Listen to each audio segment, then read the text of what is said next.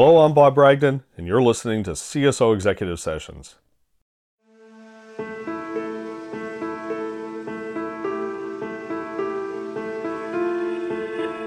CSO Executive Sessions is a twice-monthly podcast produced by CSO Online and IDG. Each episode, we sit down with leading security and risk executives to get their take on the challenges faced by their organizations. And today, we're on the line speaking with Gary Gooden, the Chief Information Security Officer at Seattle Children's Hospital and Seattle Children's Research Institute. For more than 100 years, Seattle Children's Hospital has specialized in meeting the unique physical, emotional, and developmental needs of children from infancy through young adulthood. Seattle Children's Research Institute is at the forefront of pediatric medical research and is internationally recognized for its work in cancer, genetics, immunology, pathology, infectious disease, injury prevention, and bioethics. Gary, thanks for joining me today. It's my pleasure, Bob. Can you tell us a little bit about your role and the risks that you help address at Seattle Children's?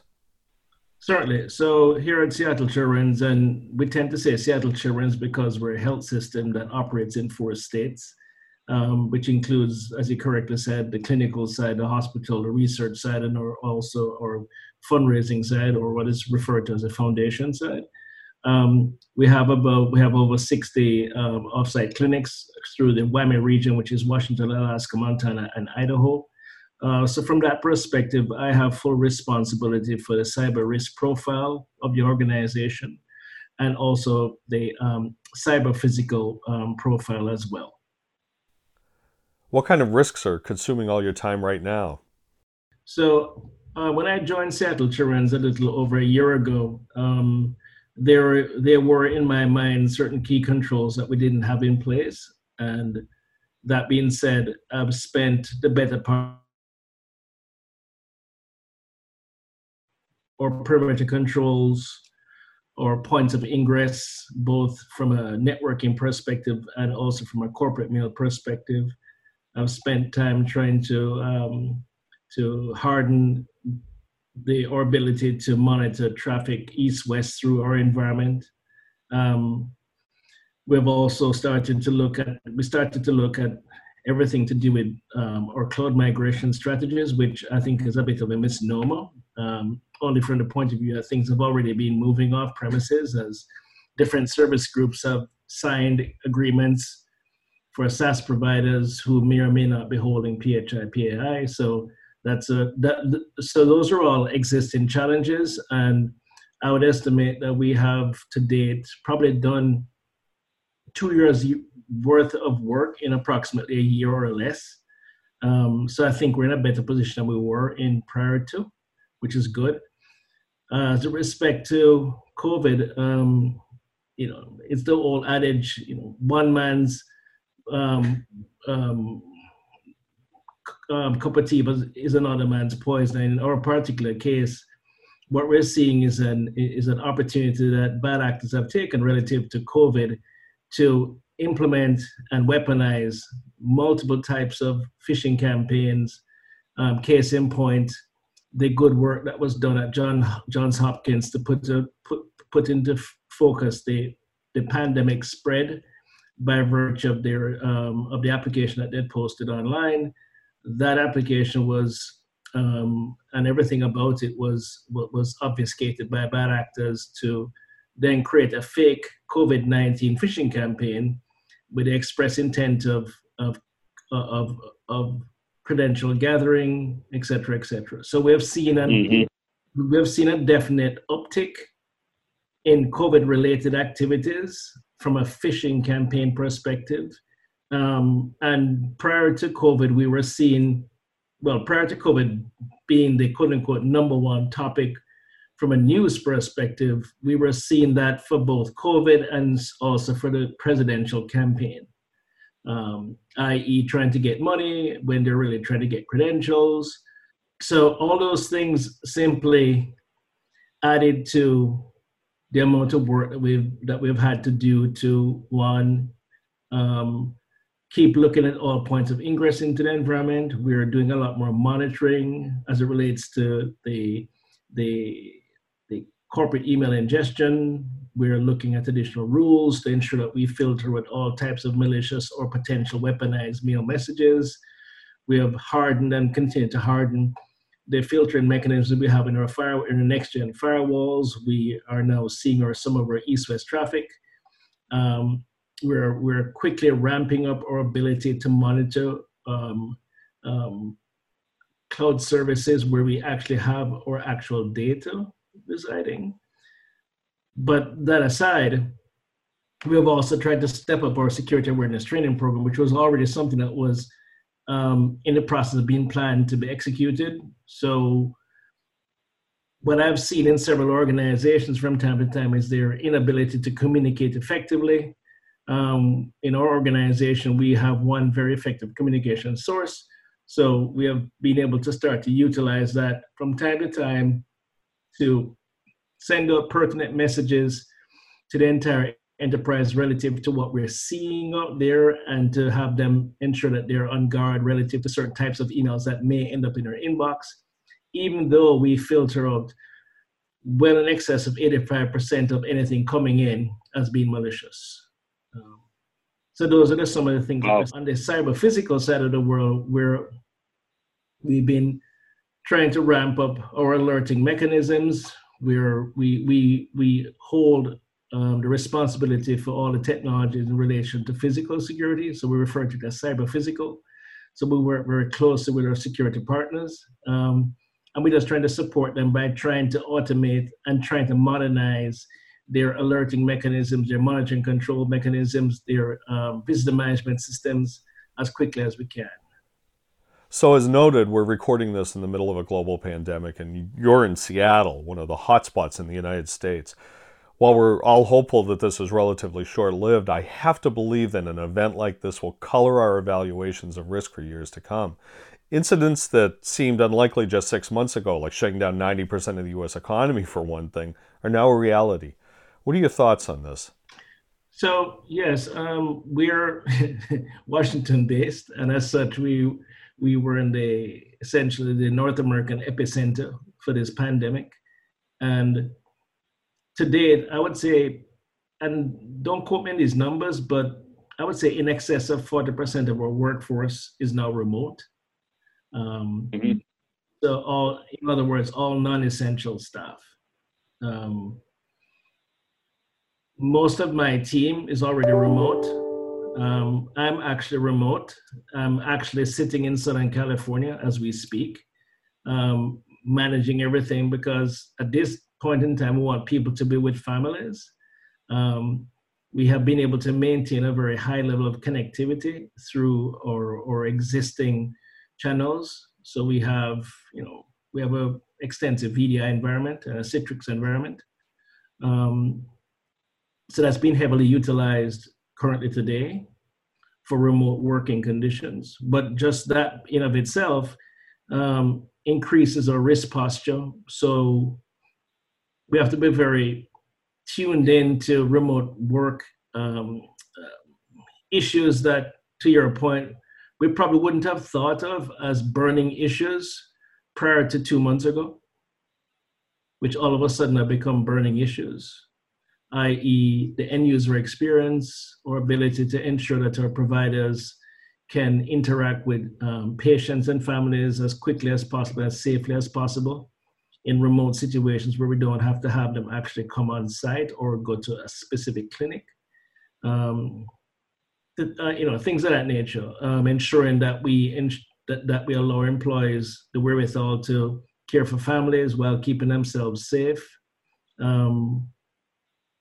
And doing that in an environment where in both states, both Washington and California, we're essentially in a state lockdown, but still perform our duties as we would as if we were there in person. So yes, to your point, this is going to open up interesting questions in relation to remote work. And how do you balance remote work and all of the socialization that occurs when you actually have face-to-face conversation with people outside of a video conference session, and how to do it safely and securely. What's your secret to balancing risk and business opportunity? In other words, how do you keep out of the way of the business, the clinicians, the researchers, without exposing the business to undue risk? So I think in circumstances like this, you tend to see the best in people, and in some cases the worst in people, and you tend to see people rise under stressful conditions, and then other people fall under stressful circumstances, and we're not unlike anywhere else. So I see a bit of that in certain instances, and I can definitely see, especially within the clinical side, there's this angst and need and concern for being able to service patients and families. And when people are as stressed as they are, and or frontline workers are, and we worry about them trying to balance this need to keep themselves safe while providing services makes them try to grab anything that might be able to help them. And in some ways, we have to almost help them. We almost have to protect them from themselves, meaning every single tool that they can think of, they want to utilize at the same time. And you can't. You can't for multiple reasons, i.e., exposure, PHI, PI, even though the Office of Civil Rights have loosened the restrictions relative to penalties being assessed if PHI is exposed. But once you open certain things out of Pandora's box, it's really hard to get it back into the box. So we're trying to balance this very carefully with respect to being fast to deliver things in a timely manner, i.e., we might speed up the contractual process, the educational process. Right now I have staff who are working diligently to ensure that our entire O365 environment is PHI, PII ready, so that people can use every single collaboration tool at their disposal. We're utilizing things like Zoom when appropriate, for the providers and providers only to interact with patients and families, so they can do telehealth related activities. We're trying to make sure that they can do that in a secure way. We're educating our population within our environment, meaning staffers and non-staffers alike, in terms of what are acceptable forms of communication. And being really responsive in the sense that nothing really sits for a day, or if somebody sends an email, they're literally replied to in the moment. If we need to jump on conference calls, we jump on conference calls. So I think there's an overarching sense across all of the service lines that we have within our IT organization, and I don't want to speak for them, but I see it, so I can safely say this, that there's a higher level of trust in our ability to turn around and provide services. So that's how we try to balance it. If we need to jump on a call at 6 a.m, whatever, we'll do it. If we need to work later, Sure. we'll do it. Just because we know that at the end of the day, all of this is really designed to keep employees, non-employees safe, while providing the kind of care that we have to the larger Seattle and the Waimea region. Talk a little bit about where you think security in general could be doing a better job. Well, I think it's a little complicated, because some of those things tend to fall into cultural nuances. So you might have the traditional environment where the security operation kind of lives in the background, and they get pulled into things when people say, "Oh, have you spoken to security?" So that's the older, more traditional model, which also then has tied to it all of the quote unquote inherent issues of cross collaboration between different silos within just the IT organization alone. All of the things that we have talked about before and know that exist today, right? It's the human condition of control and ownership. And what I'm seeing is a slow shift away from that to have things driven more from a security posture in mind. And we have been pushing this notion within our environment of having everything driven with security as the tip of the spear. So if I'm thinking about, say, for example, a new network paradigm, Well, it has to be security driven. If I'm thinking about the way in which data obviously gets stored in the cloud, it has to be security driven. If I'm thinking about the whole idea of ensuring that from an end user experience perspective, we want to have our end users have access to data whenever, however they want to, from wherever they want to, based on who they are, then we're talking about role-based access control and roles tied to inherited rights and entitlements, which will give them rights to access data wherever the data might live. And then having the controls around the data based on data classification rules, how to create the labels so we can track data and so on and so forth. All of those things have to be driven from a security imperative. So everything else that would typically lead in terms of, oh, we're going to implement a new this or a new that, the script literally gets flipped, and it's now we have to implement based on security controls and models. And these are the attendant service areas that have to work in concert with that security paradigm. So you literally end up in a situation where you accelerate the change in your environment. So I made reference to cloud migration strategy. I don't think that any such thing exists. I think it's more about a digital transformative strategy in terms of how we allow people to get access to data in a secure manner. And just that one statement presupposes that you're changing the way in which your entire operation works. Because if you don't, the very same people that you're trying to then support are going to try and find a way like water. It always finds a way. And by doing that, what you're going to end up happening is just putting your entire enterprise at even more risk. So that's what I see as a big challenge from a security perspective, and how we're trying to address that is pivoting and changing the mindset and model to be everything driven from a security-centric perspective. So how has this whole crisis forced you to rethink your approach to security? It really hasn't, because the security model that we had in mind was always predicated, well, since I've been here at any rate, on our thought process collectively being built around thinking about how do we do A, B, C, D, and E from a security perspective. In other words, if I can protect my data, if I can protect our patients' data as well, when I say data, meaning patients and employees, not employees, if I can physically protect as well, it has to be based on a construct of having security be the tip of your spear. And if that's the case, whether it be a COVID crisis or some other crisis, you will always be in a position where it's easier for you to act, because you already have the governance in place, you already have the wherewithal to break down barriers, because people know that we need to do it because this is a security related issue, and everybody just lines up and they really adopt this one team approach. So it's a one team approach, which is what we're looking at. So, and things like COVID-19 further, it serves to highlighting those types of issues. We still have those issues with our environment, as I see it in almost every other environment. Whenever I speak to other CISOs or CTOs or CIOs, those are the same types of concerns. I just think the way to address it is to just change the paradigm and thinking.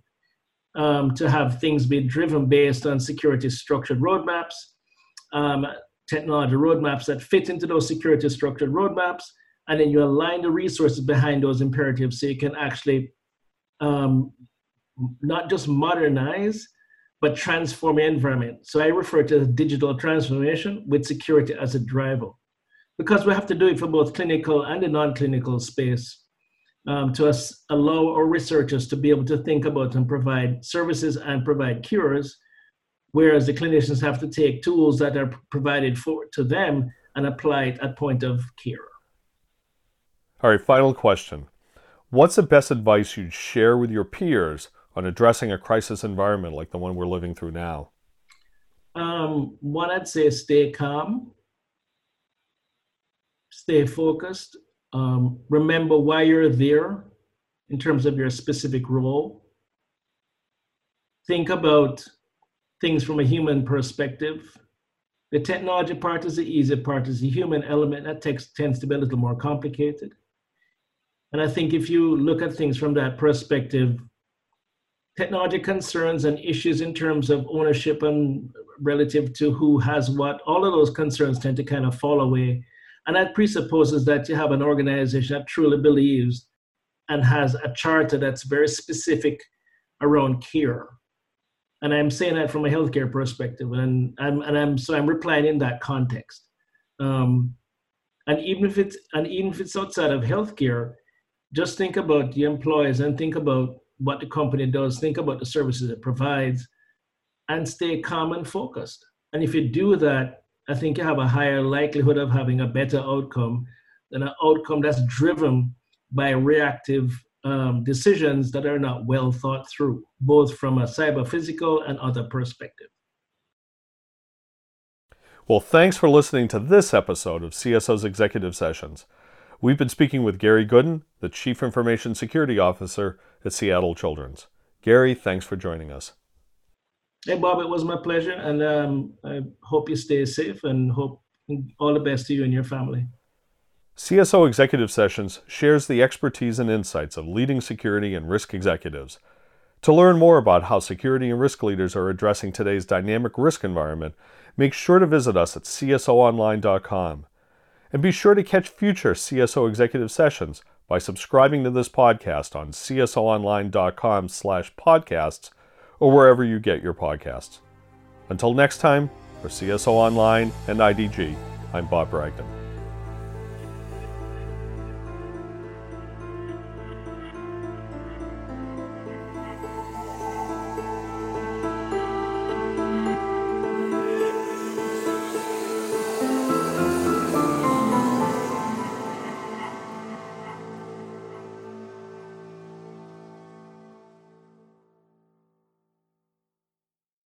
This podcast is produced by IDG Communications Incorporated.